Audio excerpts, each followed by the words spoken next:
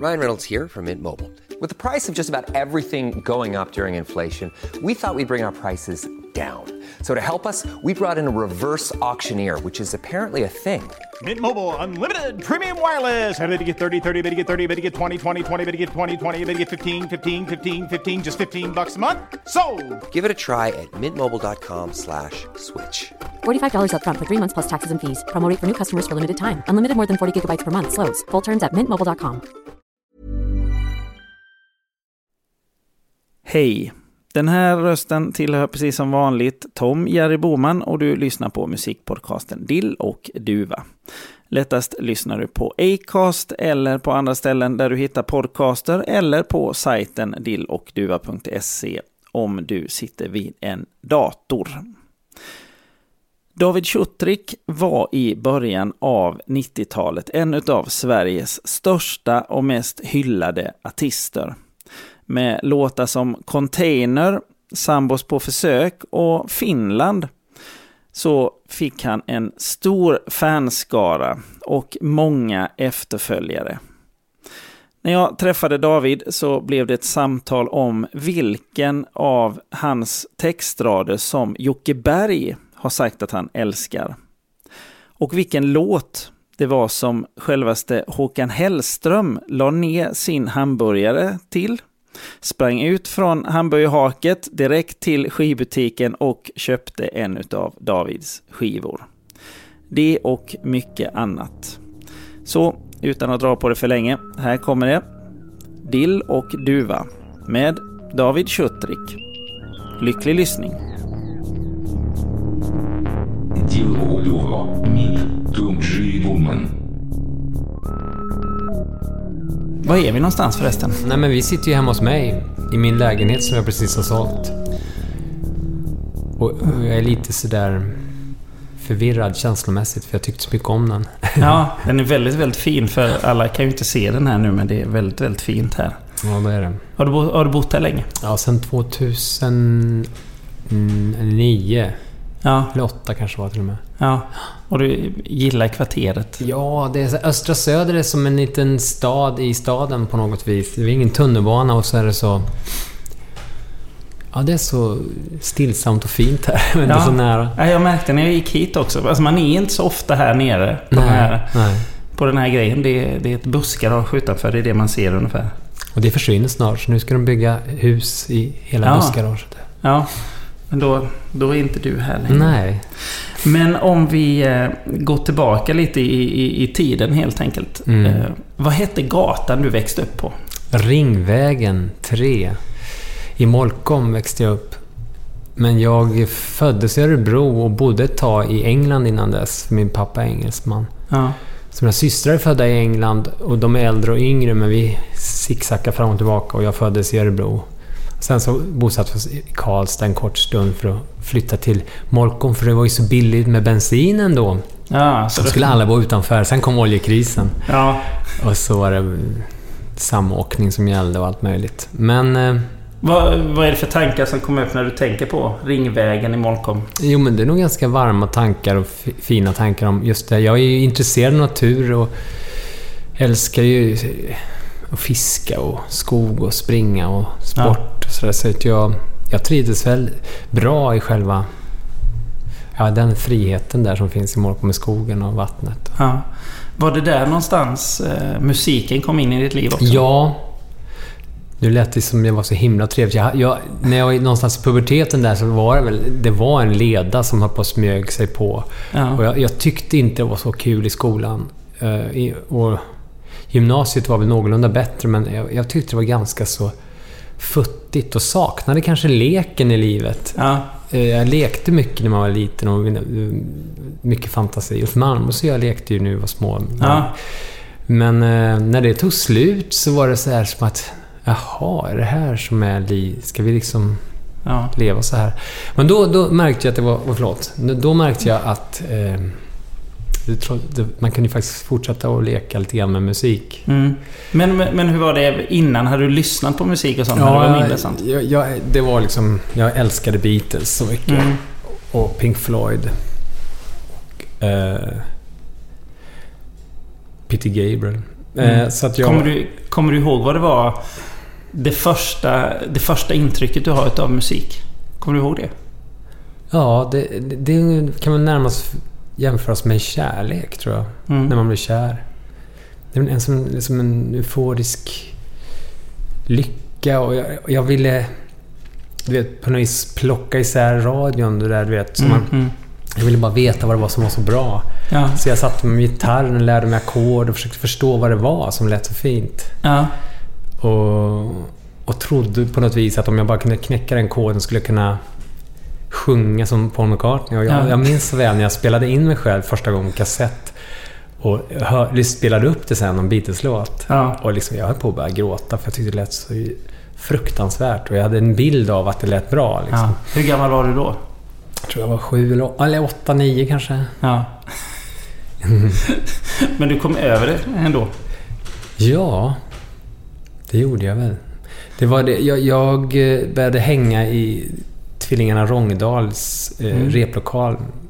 Och de var ju så duktiga. Men jag var så intresserad så jag satt bara och lyssnade på dem hela tiden. Varenda rep. Och då en dag så flyttade deras basist. Och då frågade de mig om jag ville vara med. Och jag liksom köpte en bas och en basförstärkare dagen efter och kom liksom. Ja. Vad kände du då när du fick vara med i bandet där? Eller med dem? Euforisk lycka. Jag trodde ju också att det var så lätt. Jag bokade gig liksom typ 2 veckor efter börjat. Och så du kanske ska lära dig först att spela. Ja, men så var jag lite grann. Jag såg inga gränser riktigt. Nej. Jag tyckte det var bara så här, nu bara lär mig hur de här funkar och så kör vi. Ja. Och inte så noga med om du ska sitta riktigt eller sådär. Hur gamla är ni här någonting? Det går i 8:an. Ja. Vad är det man? 14 eller? Ja, något sånt där. Vad var det, när ni står där och är 14 år, vad är det ni spelar för någonting? Vi spelar låtar som skrev en kille som heter Bosse Larsson som var väldigt begåvad. Det var väldigt så här pubertala låtar om att tillfredsställa sig till LOs-katalogen och om att mycket sex och mycket onani. Finns de inspelade någonstans? Ja, någonstans finns de. Faktum är att Radio Värmland, jag gjorde en intervju med dem nyss, och då berättade de att de hade hittat en live-konsert med oss. Och den skickade de till mig. Ja. Så att jag har den nu och det är faktiskt fantastiskt kul att höra på det. Ja. Vad tänker du när du lyssnar på det nu? Att det lät bättre än vad jag trodde. Ja. Vi var ganska duktiga. Uh-huh. Tvillingarna är ju magiskt begåvade. De är ju väldigt musikaliska. Så det är liksom, de höll det på rätt sida på något vis. Och sen så, det blev ju spännande. Ja. Jag tycker det är fint. Vad hette ert band förresten? Priapisterna heter de. Och det är också pubertat. Det är den här guden Priapos med ståfräs. mycket sånt. Ja, det var ju det som var kul. Hur utvecklades det där bandet då? Vad hände? Ja, det sprack då när vi flyttade till Stockholm. Vi var med i Storstadsrock heter det. Och då fick vi åka till London. Det var så bra ordnat det där för att alla som var med i finalen fick åka till London. Ja. Och de som vann fick göra en singel. Men det var så kul grej att dra ihop alla som var duktiga till en Londonresa. Där lärde jag känna alla de här musikerna som sen spelade med. Martin Jonsson, Magnus Frykberg och Niklas Medin. Och, vad gjorde ni i London? Ni fick spela där? Vi drack öl. Ja. Nej, vi gick på Cats, tror jag. Det är knappt jag minns om det var så, men jag tror vi gjorde det. Men vi drack öl mest och, så här, och bara umgicks. Det var ju superkul. Ja. Bygga lite som man nu mer kallar bygga nätverk, kan man säga. Hade man kallat det nu. Ja, och sen så när vi kom hem från den resan, då åkte vi liksom nästan aldrig mer till Karlstad. Då var det Stockholm liksom. Ja, då hade ni sett världen. Ja, och fått vänner. Ja. Men bandet spricker där. Eller... Ja, precis. Och jag kände sån sorg. Lika stor sorg som jag hade känt glädje när det startade. Och jag tänkte, liksom Magnus Rångedal och Bossen, det var min röst. Och jag skrev ju låtar också där. Det var där jag började skriva låtar också.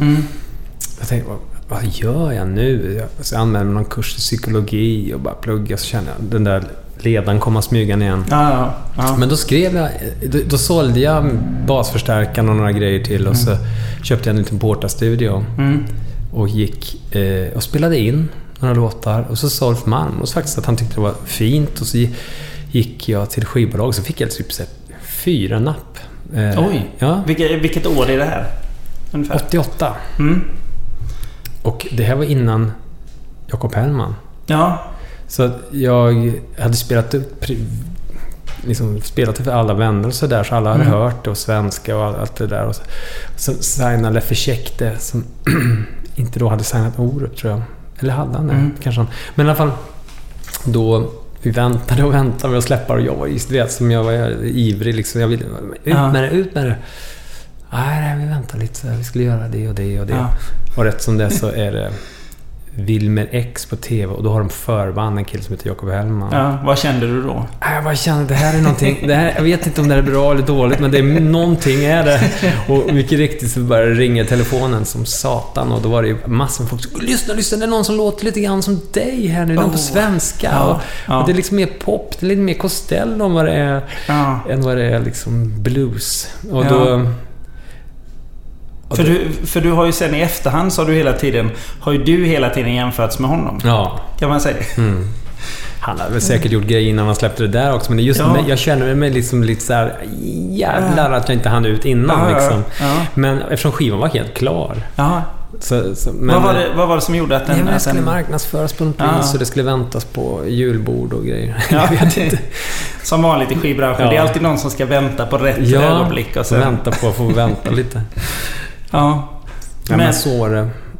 Men det där var väl bra, tror jag egentligen. I efterhand, han var ju så duktig, så att det var liksom, drog mig med lite, skapade någonting som blev en svensk pop. Ja, precis. Så att det var ju... För sen släpper du din första skiva där. Och det var jag lite grann sådär. Jag hade ingen självkritik riktigt. Jag bara körde på. Men sen tyckte jag nästa skiva, Finland där, då började jag liksom... Just det, jag måste ju samla mig lite grann. Och så hade jag fått några käftsmällar i tidningen. Så att och då blev det ju bra. Då fick jag ju fina ord. Och då började folk tycka om det. Men även om vi håller oss kvar vid den första skivan. Det finns ju ändå låtar som har blivit väldigt, väldigt stora, får man ju säga. Ja, men Sambos försök går ju fortfarande på Sportradion. Den är ju stor. Ja. Kommer du ihåg när du skrev den här låten? Ja, det kommer verkligen ihåg. Hur gick det till?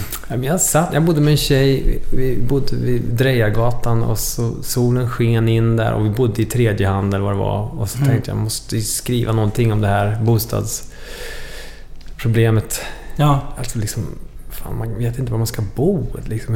Hur gör man då? Det är ju rätt grundläggande grejer att ha, liksom. Då var det så här, tyckte jag så här, men okej, man måste väl kunna få bo någonstans i alla fall. Ja. Det förstår man, det är inte så självklart. Nej. Men då skrev jag den där låten. Den är liksom lite rolig så där. Nej, men jag tycker om den, men jag förstår dem. Den är liksom lite rolig. Ja, det finns ju nästan inte en människa i det här landet efter den där som har blivit sambo med någon som inte har fått höra den där låten. Nej, eller som inte har fått att folk har börjat nynna på det, och det ska sambos på försök och allting. Ja, kul. Hur känner du själv inför texten nu? Jag tycker själva kärnan är att vara sambos på försök. Det är liksom... Ja, hur ska man annars göra? Hur ska man annars prova? Nej.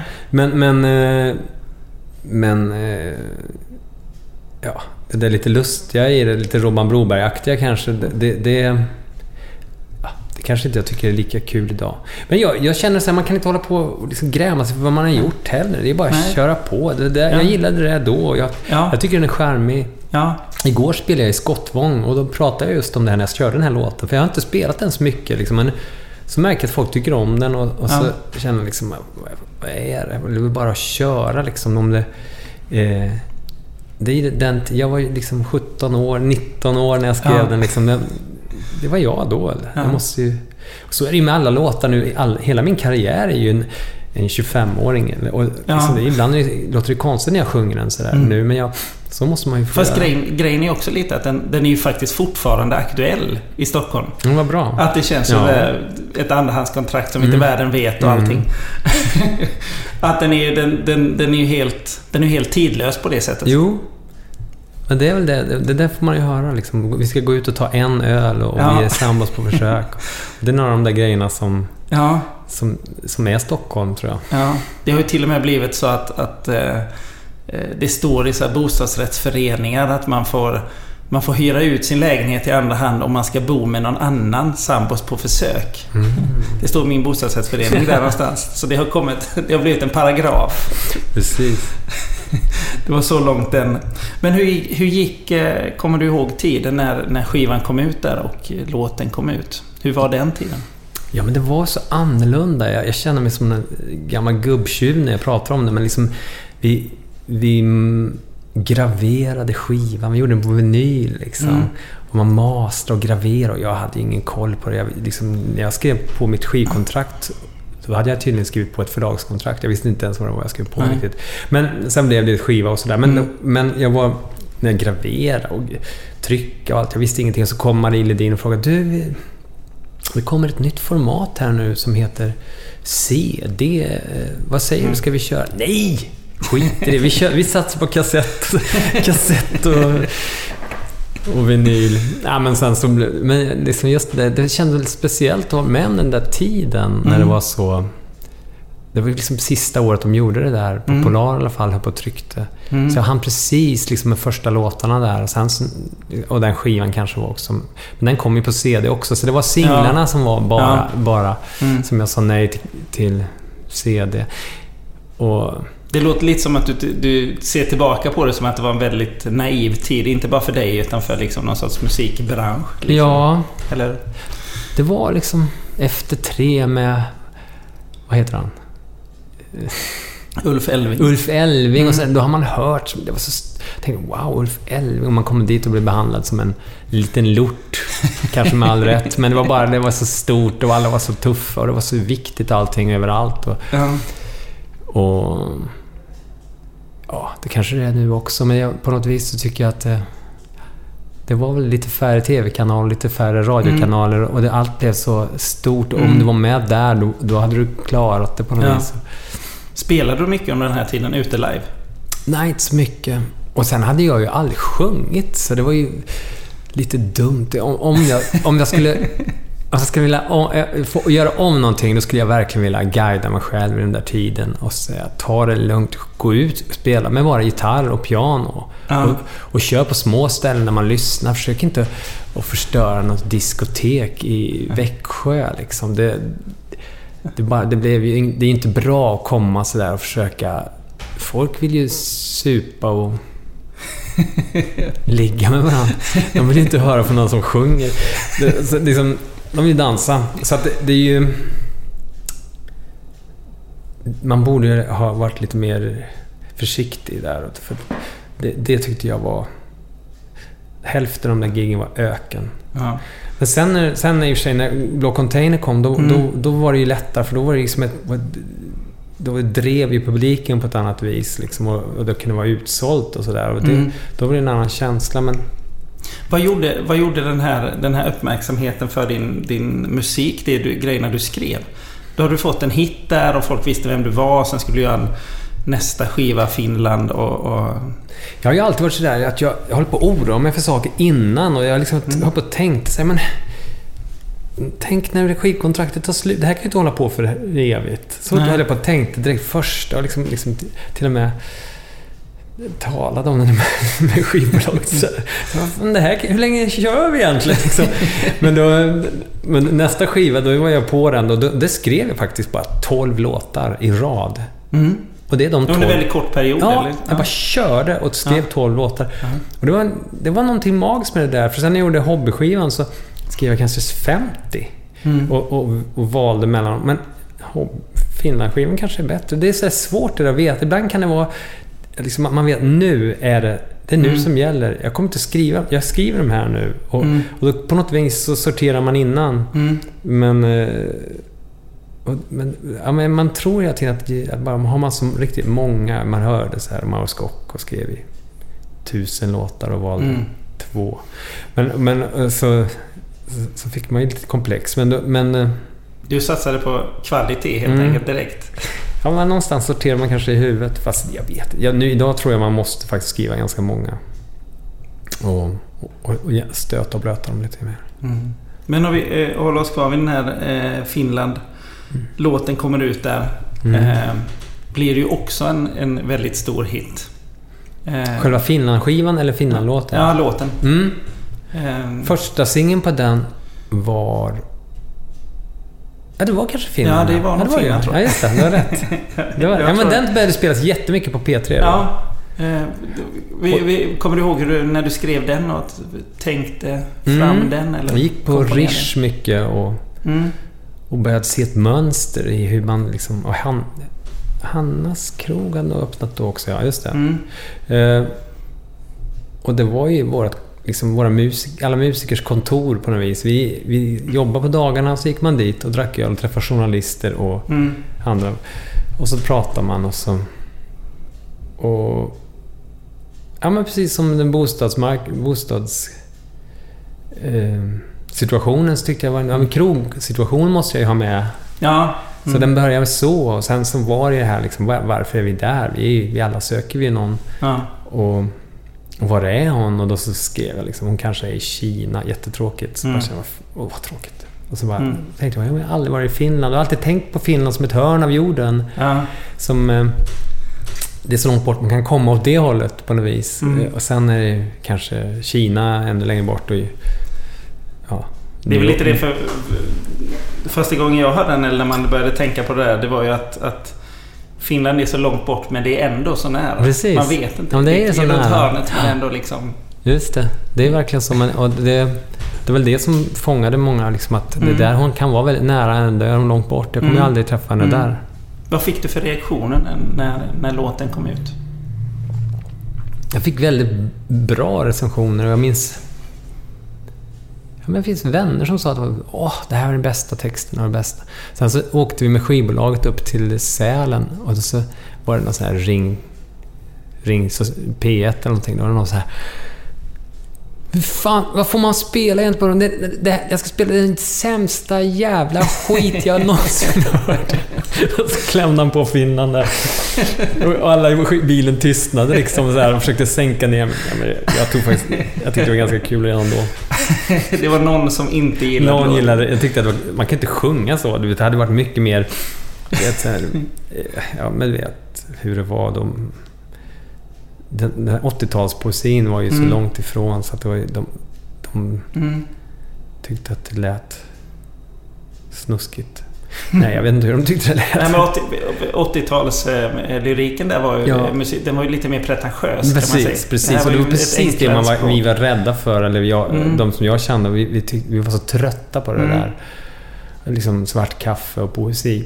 Ja. Men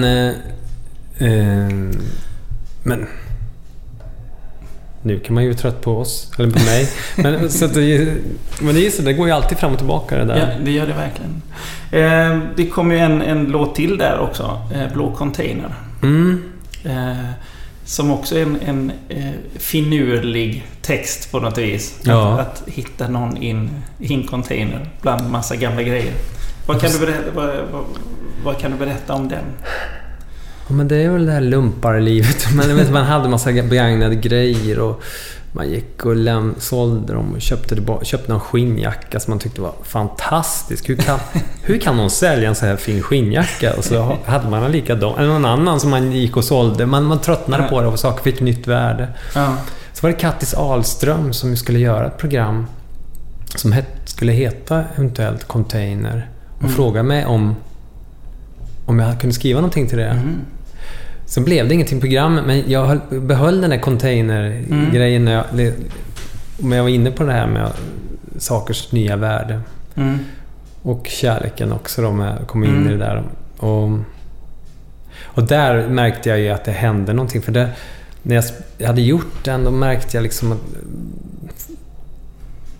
men på ett sätt som jag senare alltid sökt lite grann. Så här, för jag visste ju inte då vad det var, men jag märkte att alla bara reagerade hela tiden. Från om man mixade i studion, kom städerskan in och frågade vad det var, och de ringde och skivbolaget frågade, och alla var så himla glada, och det var 5 i tidningen. Sen, men innan också vänner, alla, kan du spela igen? Jag jobbar med mellanstadiebarn, och de bara, kan vi inte få höra den och den? Ja, men kan jag inte spela någon av de andra? Nej, för fan. Nej, men det var liksom, det är någon tydlighet i den. Ja. Som den är ju tydlig med en twist. Ja, den är också, man ler ju lite åt det liksom. Åt den absurda situationen som den är lite skrämmande kanske också på något vis. Alla tänker väl lite ja, skrämmande fast ändå trovärdig på något sätt. Ja, men just det där med hur ska man veta liksom, när ska man sluta leta? Den är ju retar sig vissa på som tycker att vad fan, du får bestämma dig någon gång. Du kan ju inte komma här och tro att det ska vara roligt varenda dag. Liksom de tror att lite så att man är... Men alla de här låtarna är ju precis som det jag sa innan när vi pratade om innan, de är ju aktuella fortfarande. De har ju liksom någon sorts så här, de står ju utanför tid på något sätt liksom, att någon skulle fortfarande kunna säga idag sjunga samma sak med och det blir trovärdigt. Ja, men jag blir glad när du säger så. Jag hoppas att det stämmer. Ja, jag tycker det. Jag säger att det är så. Det är min podcast så jag bestämmer. Ja, bra. Det finns ju en annan på den här filmen när du släppte singeln där. På B-sidan. Kommer du ihåg vad det är för låt där? Heter den Grön Kajal? Nej, inte just på den. Det är en låt som är tema från en film. Tema Kärlek och idoler. Ja, just det. Ja. Som att det är någon sorts film om brevskrivande barn i Småland typ. Nej, det är från Värmland. Det är min barndom och det handlar om... Jag minns att Jocke Berg tyckte om den raden. Om hon tittar i min hand då skulle hon få se sitt namn, men ingen kommer någonsin att få se det. Det var om kär i tonåren. Och det handlar ju om mellanstadiebarn. Jag hade jobbat mycket med mellanstadiebarn och skrivit musik med dem och jag skrev liksom det jag hörde om dem. De var kära i Roxette. Också så här, det blir väldigt starkt liksom, kärlek och idoler. Man känner ju igen sig i någon sorts brevskrivande grej. Det är väl det som man skriver om man har en brevkompis liksom, på något sätt. Det sätter fingret på det precis liksom. Ja, jag gillar den också. Ja. En tredje låt på den här som jag har funderat lite över. För jag får inte riktigt kläm på den. Hon säger hon är bakfull. Jag vet inte, det är ju så här, om jag lyssnar på någonting, vilken känsla man får. Den är flummig, va? Ja, den är bra. Det är inte det, utan det är mest att den är så... Den kan betyda antingen någonting bra eller någonting väldigt, väldigt dåligt. Jag tror inte det är så jättebra. Det är så. Det är nog lite sorgligt. Men det handlar väl liksom om att... Ja, en känsla av att det håller på att gå åt helvete. Men det är någon som håller på väg åt ett annat håll, lever ett annat liv. Liksom, inte riktigt två längre. Nej. Men den är gjord som att det skulle vara ganska fint. Ja. Och han låtsas att det är fint och försöker säga att det är fint. Men alla förstår ju att det där kommer inte sluta bra. Nej, man känner ju med berättarjaget att det blir någon sorts så här, du är lurad liksom. Precis, det är lite så. Precis. Men jag tyckte det var så fascinerande för det var en kvinna som gick omkring. Det började så, det låter dumt men jag har köpt en 2 kronor för 40. Det var en kvinna som gick omkring där och jag fick möjlighet att sitta och prata med honom för att sälja 2 kronor. Alltså 2 kronor. Jag tänkte, kom inte hit och gör narr av mig. Det finns väl inga 2 kronor. Men det fanns det ju. Ja. Och då är det mycket skrap för den då. Ja, men det var så här, jag tyckte det var roligt. Och sen så när hon berättade, men jag sa, varför gör du så här då? Jo, för min man har dött. Och då blev det mer allvarligt. Och så, jaha, han samlade på pengar. Vem gör inte det? Alla samlar på pengar. Det är väl det man samlar på. Men sen så... men då kämpade han hela sitt liv för att få ihop de här 2 kronorna liksom. Och vad det var med konstiga pengar. Och kanske liksom försummade henne. Och sen ska hon hålla på och liksom försöka jaga runt och fråga alla om att sälja dem för att få rätt pris på tunnelbanan. För det var väl ingen bank som ville köpa dem där. Liksom. Och då, på något vis blev det sorgligt en gång till att då ska hon försöka få ihop lite mer än 2 kronor för varje 2 krona. Det blir som hennes hämnd på honom i efterhand på något vis. Ja, eller synd om henne. Han var ju borta och då ska hon hålla på och jobba med hans hobby. Ja, precis. Ja. Någonstans här också så började du skriva med Bo Kasper. Lite musik. Ja, det var så här. Jag tog lite baslektioner utav Micke Malmgren som är basisten. Och så när jag drog ihop mitt band samma försök första, så var det ju Bo Kasper mitt band utan Bosse. Så, och de fanns ju inte då. Så frågade de mig om jag inte skulle ta med en kille på kör som heter Bosse Sundström. Nej, tyckte jag. Och så sa de att det var Lars Halapi som jag spelade med också. Han sa att men vi funderar på att göra en egen grej nu här med liksom samplingar, det var ju så inne då. Fast på jazz-samplingar och så försöker jag svenska popsånger till det. Ja, jag bara lycka till. Alltså jag fick ju vara med och skriva lite grann. Jag skrev en låt som heter text som heter Hår. Och sen så skrev jag den här Vi kommer aldrig att dö. Tillsammans med Bosse. Hur var samarbetet? Nej, det var inte så mycket samarbete. Jag hade tänkt på det här, men Hål var bara, jag fick musiken och så körde. Men Vi kommer aldrig dö hade jag en text som jag hade tänkt ha själv först. Så tänkte nej, men det här, och det var en tanke om det här, men jag tänkte så att det var så många homosexuella som var så framgångsrika på alla möjliga sätt med parfymer och så fort någon besteg något bergs topp, då var det en homosexuell, eller om det var kläddesigners, alla var så tänkte jag, vad skiljer på den här tiden, så var det inte lika lätt att skaffa barn. Så tänkte jag, men det är kanske det, och att man på något vis får sitt lystmäte med det lilla barnet som uppfyller massa grejer. Men om man inte har den grejen, då kanske man vill göra en annan liten repa i stenhällen på något vis. Ja, man vill få ersätta det med något annat. Ja, man vill liksom göra sig lite odödlig. Ja. Och det handlar om att göra sig odödlig på något vis. Man står inte ut med förgängligheten och alla verkar plågas av den lite grann, att de inte spelar någon roll att de var där och så. Ja. Och jag tyckte det var så intressant med hela den här saken. Jag hörde liksom radioprogram om gamlingar som berättade vad de ångrade och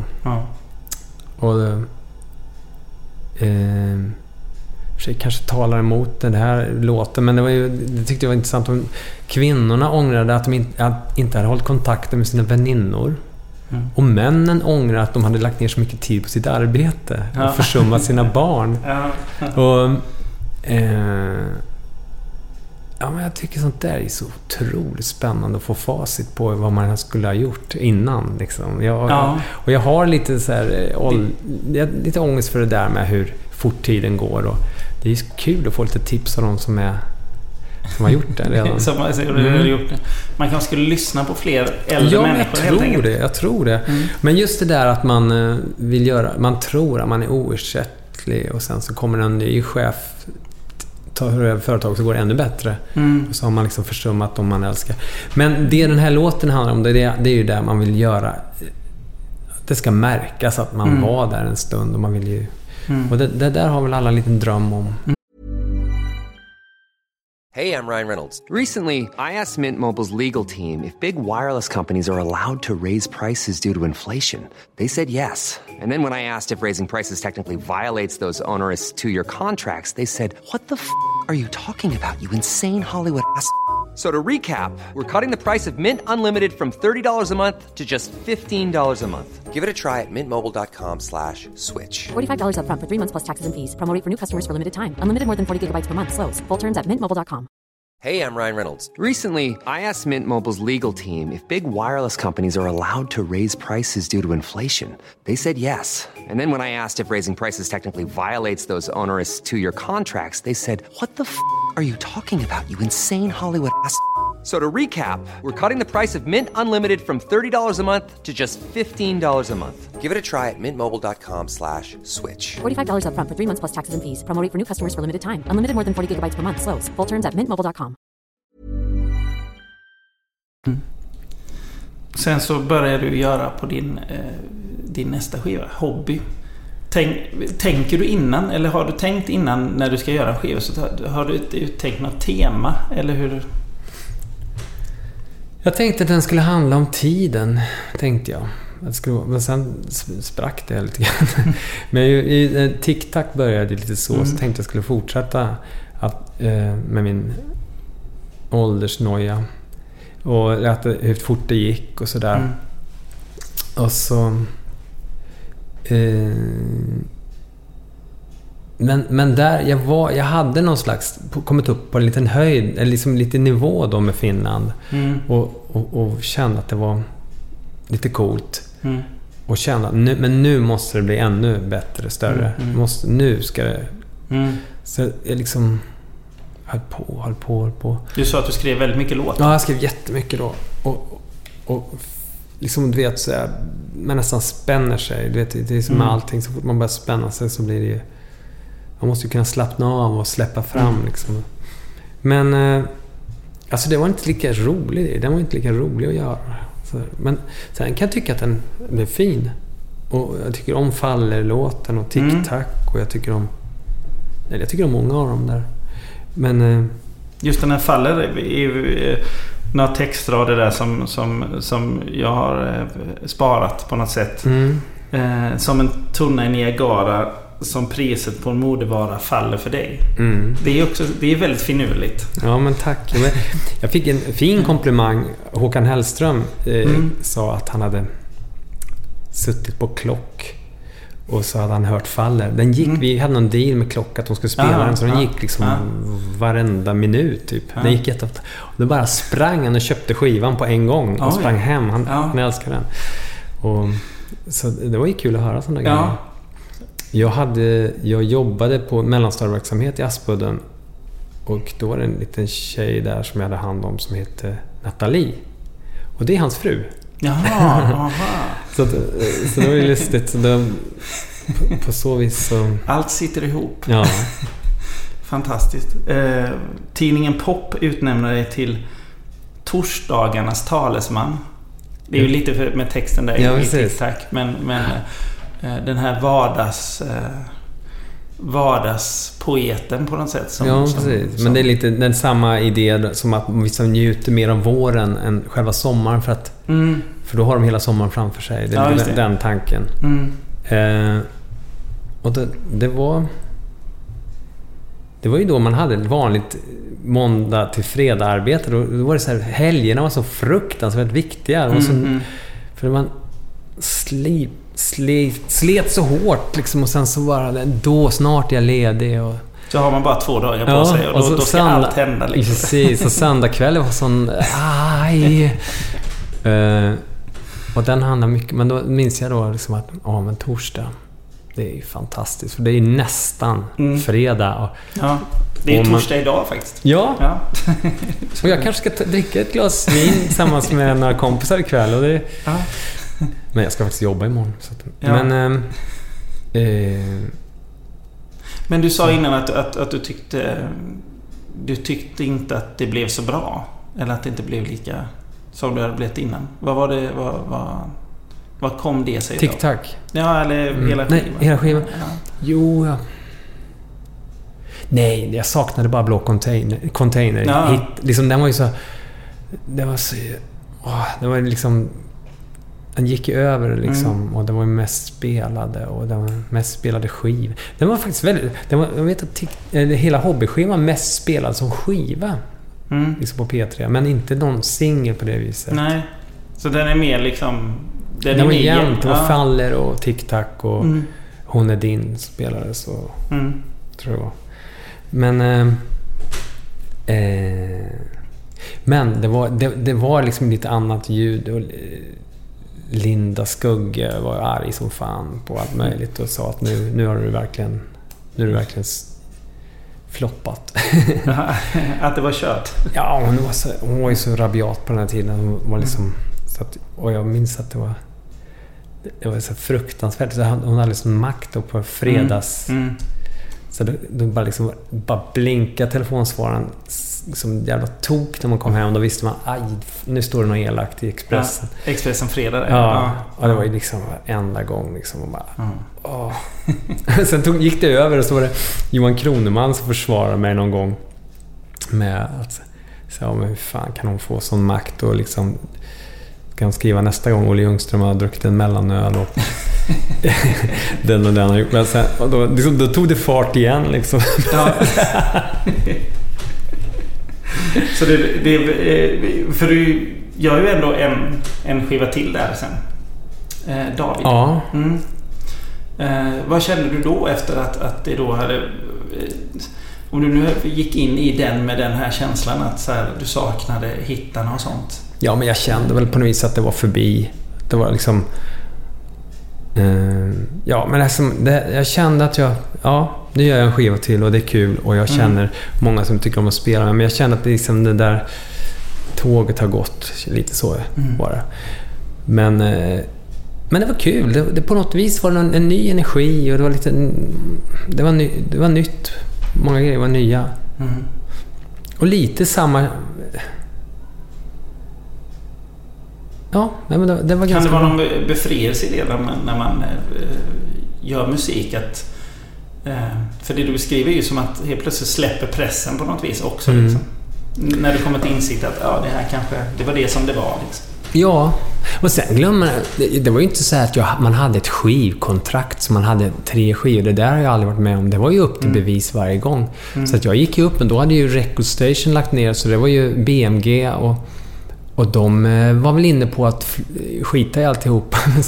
Så spelade jag upp skivan för dem och då vågade de inte det, även om sen de kanske ångrade sig. Men då tyckte de den lät bra och blev så här: nej, vi kör. Och det är ganska schysst för dem. Liksom, de betalade ju allting. Och det fanns ju budget på den tiden. Och så där. Men de vågade inte säga nej helt enkelt. Jag tror det var så. Jag vet inte, men jag var helt inställd på att nej, men nu kanske jag inte har någon skivbolag, men det vågade de i alla fall inte. Så det var ju liksom en riktig inspelning och riktiga betalda musiker och sådär. Det är liksom roligt när man tänker på idag hur billiga skivorna är om man betalar in. Om man då gjorde en skiva för 350 000, det var så mycket pengar mot vad... Och video gjorde man för 150, 200, 100 000. Wow!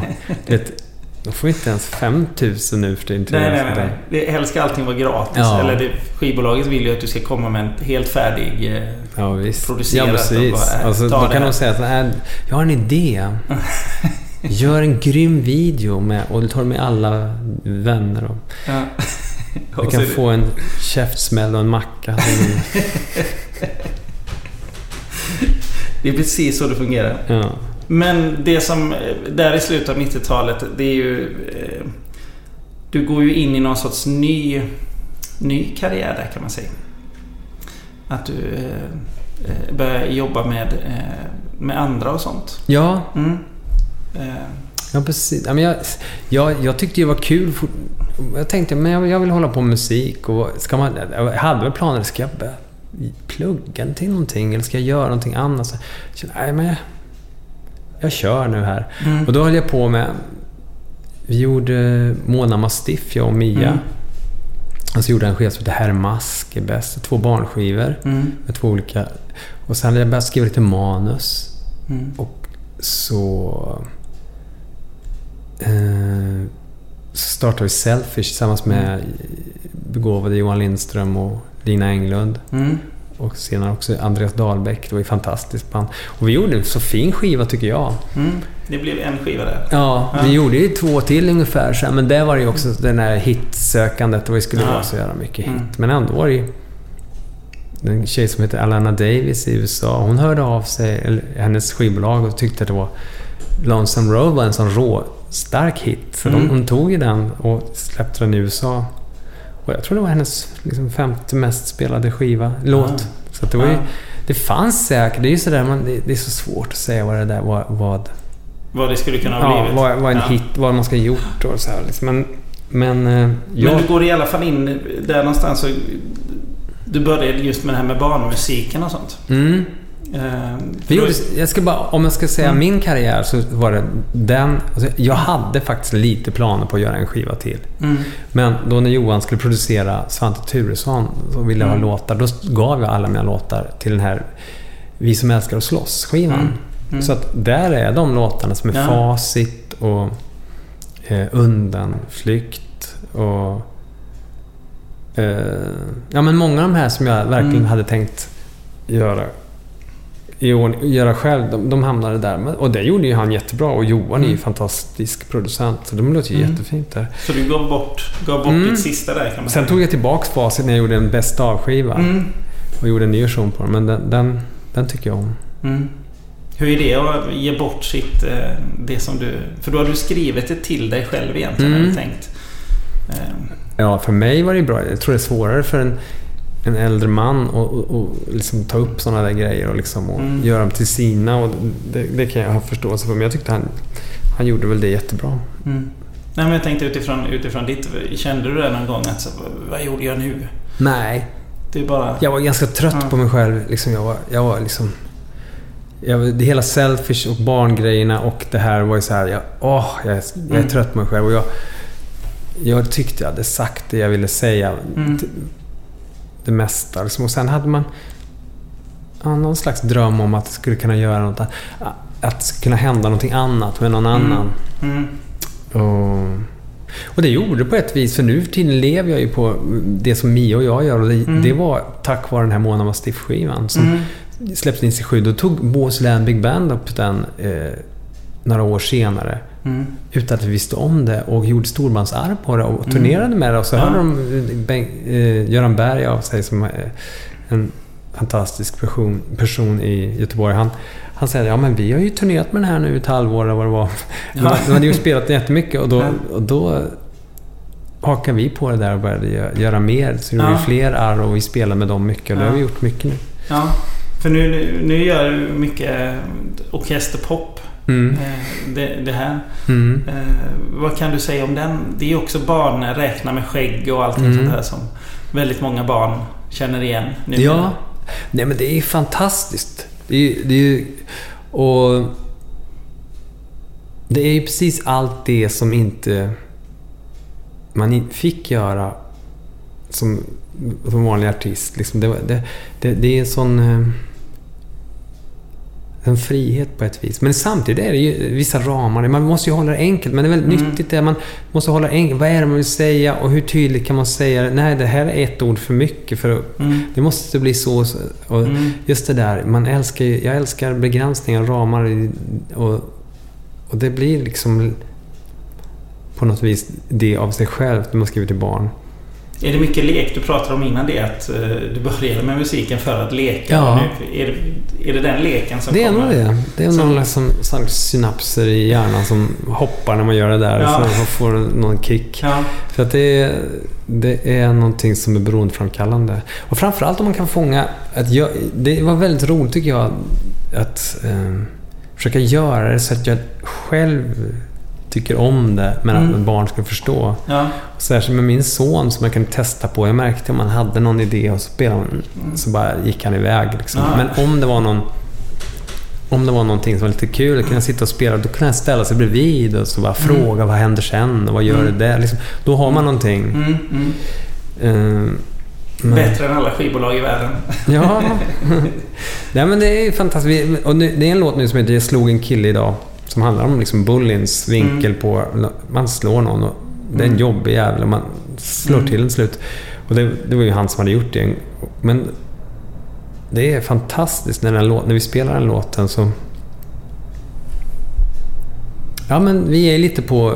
Vi är inte alltid på den fina, goda sidan i orkesterpop. Vi är ofta så här, man ställer lite frågor. Men då blir det alldeles tyst jämt. Och hur busigt det än är och hur många ADHD-ungar det är liksom, så blir det liksom då blir det tyst. Vadå? Slår du till? Näsblod? Va? Ja, men där händer det någonting. Men så här, det spelar ingen roll om man skriker eller hoppar och mår ni bra, skriker hela tiden.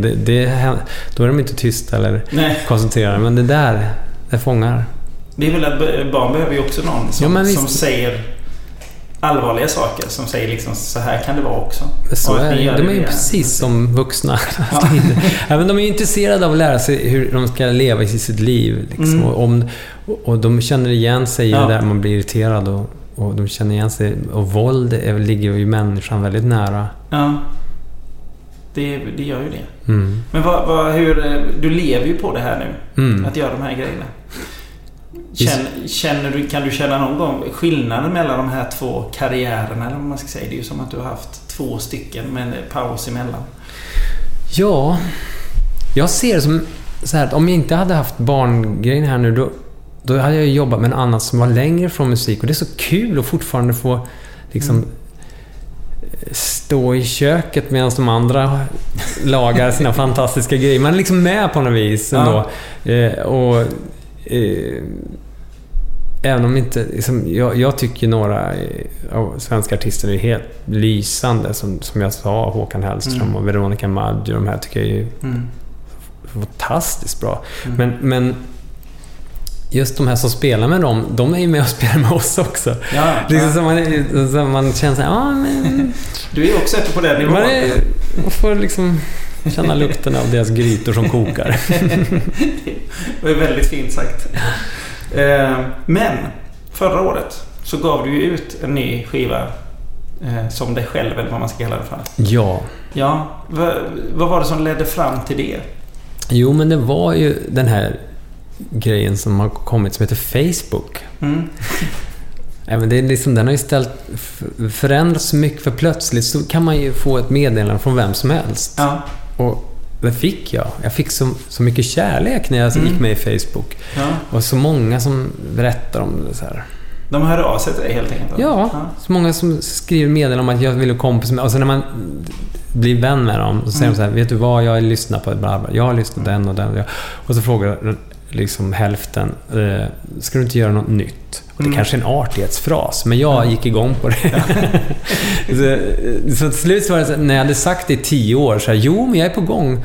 Så kände jag att jag liksom, nej men nu får jag liksom ta innan jag dör här måste jag ju ta tag i det här, annars är man ju bara en jävla lögnare som håller på och pratar. Och då så började jag så smått att skriva. Hela tiden hade jag sånger på gång, men jag bara satte igång och började försöka få ner dem. Och så ringde jag Thomas Andersson och han var med och hjälpte till. Vi skrev lite tillsammans. Det är väldigt kul att skriva. Jag gillar att skriva tillsammans med andra också, just för att jag är väl liksom kicksökande och jag tycker om det här när en stund får ett lite större värde. Och jag har lite så här svårt för när deadline är för långt bort och få saker gjorda. Men om det är som nu ses vi och när jag går här, måste någonting hända. Det måste hända. Annars så sitter jag själv imorgon. Och liksom då är det så här, där någonstans. Det är kul att liksom, då kan man faktiskt få den här lekkänslan av att det bör surra i huvudet lite grann. Man bara kommer igång på det. Ja, men då kan det skapa saker. Det är som att få ett barn lite grann. Gick det lätt att göra den här skivan, de här låtarna? Nej, det skulle jag inte säga. Men några saker gick väl ganska lätt. Det är så där, när man har en bra idé brukar det gå ganska lätt. Och sen, men just innan man hittade idén så är det ju ganska tungt. Och det var väl en kamp, men det var ju, David Nyström var ju fantastiskt tålmodig. Han producerade den. Så vi kämpade och slet. Och det är ju så när man har hållit sig borta länge. Man har ju fortfarande väldigt många idéer om hur man vill att det ska låta. Och det kanske inte är så jävla kul för en producent liksom, att man är så noga med hur man vill ha det. Men på något vis, den här tiden har byggt upp någon slags ansvar att liksom, jag kan, om jag har väntat 10, man har väntat 15, men nu måste jag, om jag väntar så här länge, då kan jag inte bara slarva bort det där och det där och där. Så blev det med allting. Du blev väldigt noggrann. Jag blev ganska så noggrann. Hur tycker du resultatet blev? Jag tycker den är bra. Jag tycker det. Sen kan man, jag tycker det är bra. Sen kan jag tänka mig att jag inte riktigt samma smak som många andra, men jag vet vad jag tycker om. Och sen är det ju så förvånande vissa saker. Mer av dig. Den sången, den höll på att inte komma med och liksom jag på att kämpa. Där kände jag att jag hade en känsla av att men det här är... Det är någonting här. Det är någonting som är bra här och så började jag körde den alldeles för långsamt så bara tog den enklare och då nappade David på det och sen efter ett tag så bara märkte jag men den här, nu börjar det kännas rätt och trummorna kom på den känns bra. Sen kom Mia och låg på kör på refrängen och så kände jag nu händer det någonting. Nu händer det något. Ja. Är det samma känsla fortfarande som du hade då på 80- och 90-talet just det här när det händer liksom? Det är nog det lite grann. Jag skrev en sång idag med en tjej som heter Karin Österberg och hon Och vi sa just det, vi hade kommit på en liten fin sak. Och det bara så här, ja men just nu när man är så här, det liksom, man vet inte riktigt, det finns, man kommer och det öppnar sig en väg som är superfin. Och sen så ser man att den delar sig en liten bit längre fram. Och man är liksom, kommer knappt komma ihåg den här vägen om man inte, man måste bara bestämma sig. Tidigt här, vilket håll ska vi gå? Vi går däråt och så det var sista chansen och vi kommer aldrig mer kunna gå åt det hållet. Och då är det liksom, när man har gått åt det hållet har man förstört den andra vägen. Och det där är ju så jäkla spännande och roligt alltså. Det är som att surfa eller någonting. Hur länge tror du att du kommer du att sitta och göra musik här om 20 år? Ja. Men jag trodde ju inte jag skulle hålla på mer än 1 år. Så nu har jag på liksom 25 eller något.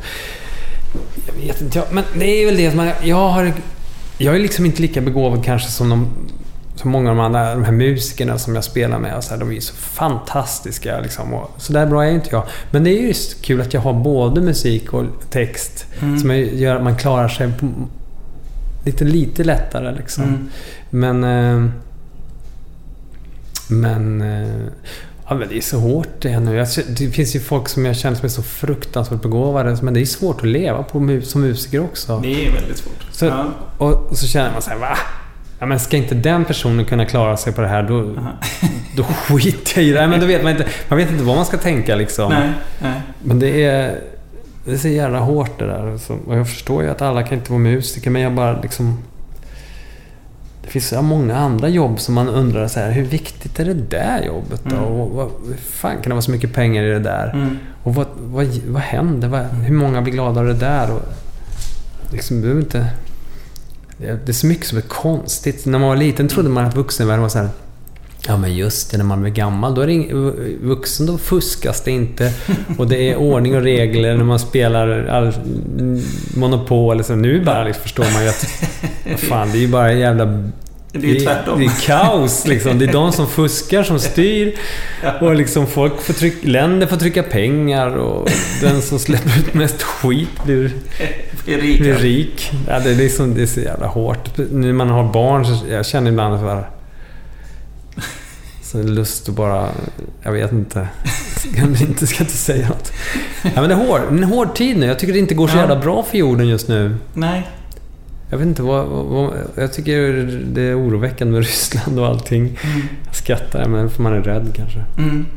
Det känns som att ditt musiken har liksom, den har breddats. Innan så sjöng du om saker du tänkte på Rish och sånt. Och nu är vi på hela planeten. Ja. Det kanske är en naturlig utveckling att man tänker så.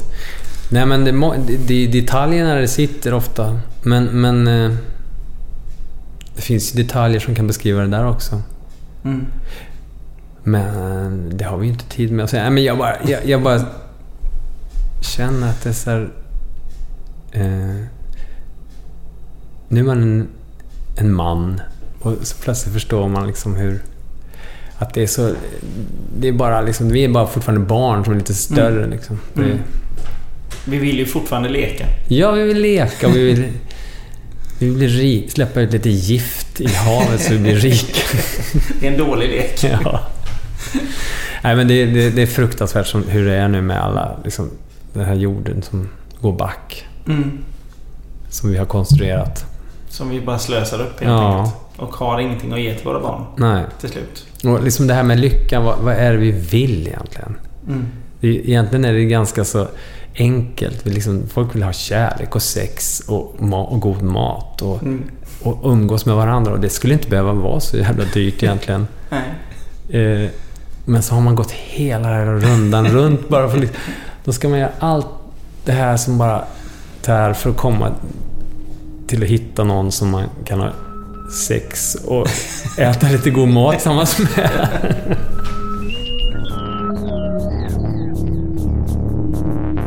Диалог Mitt Woman.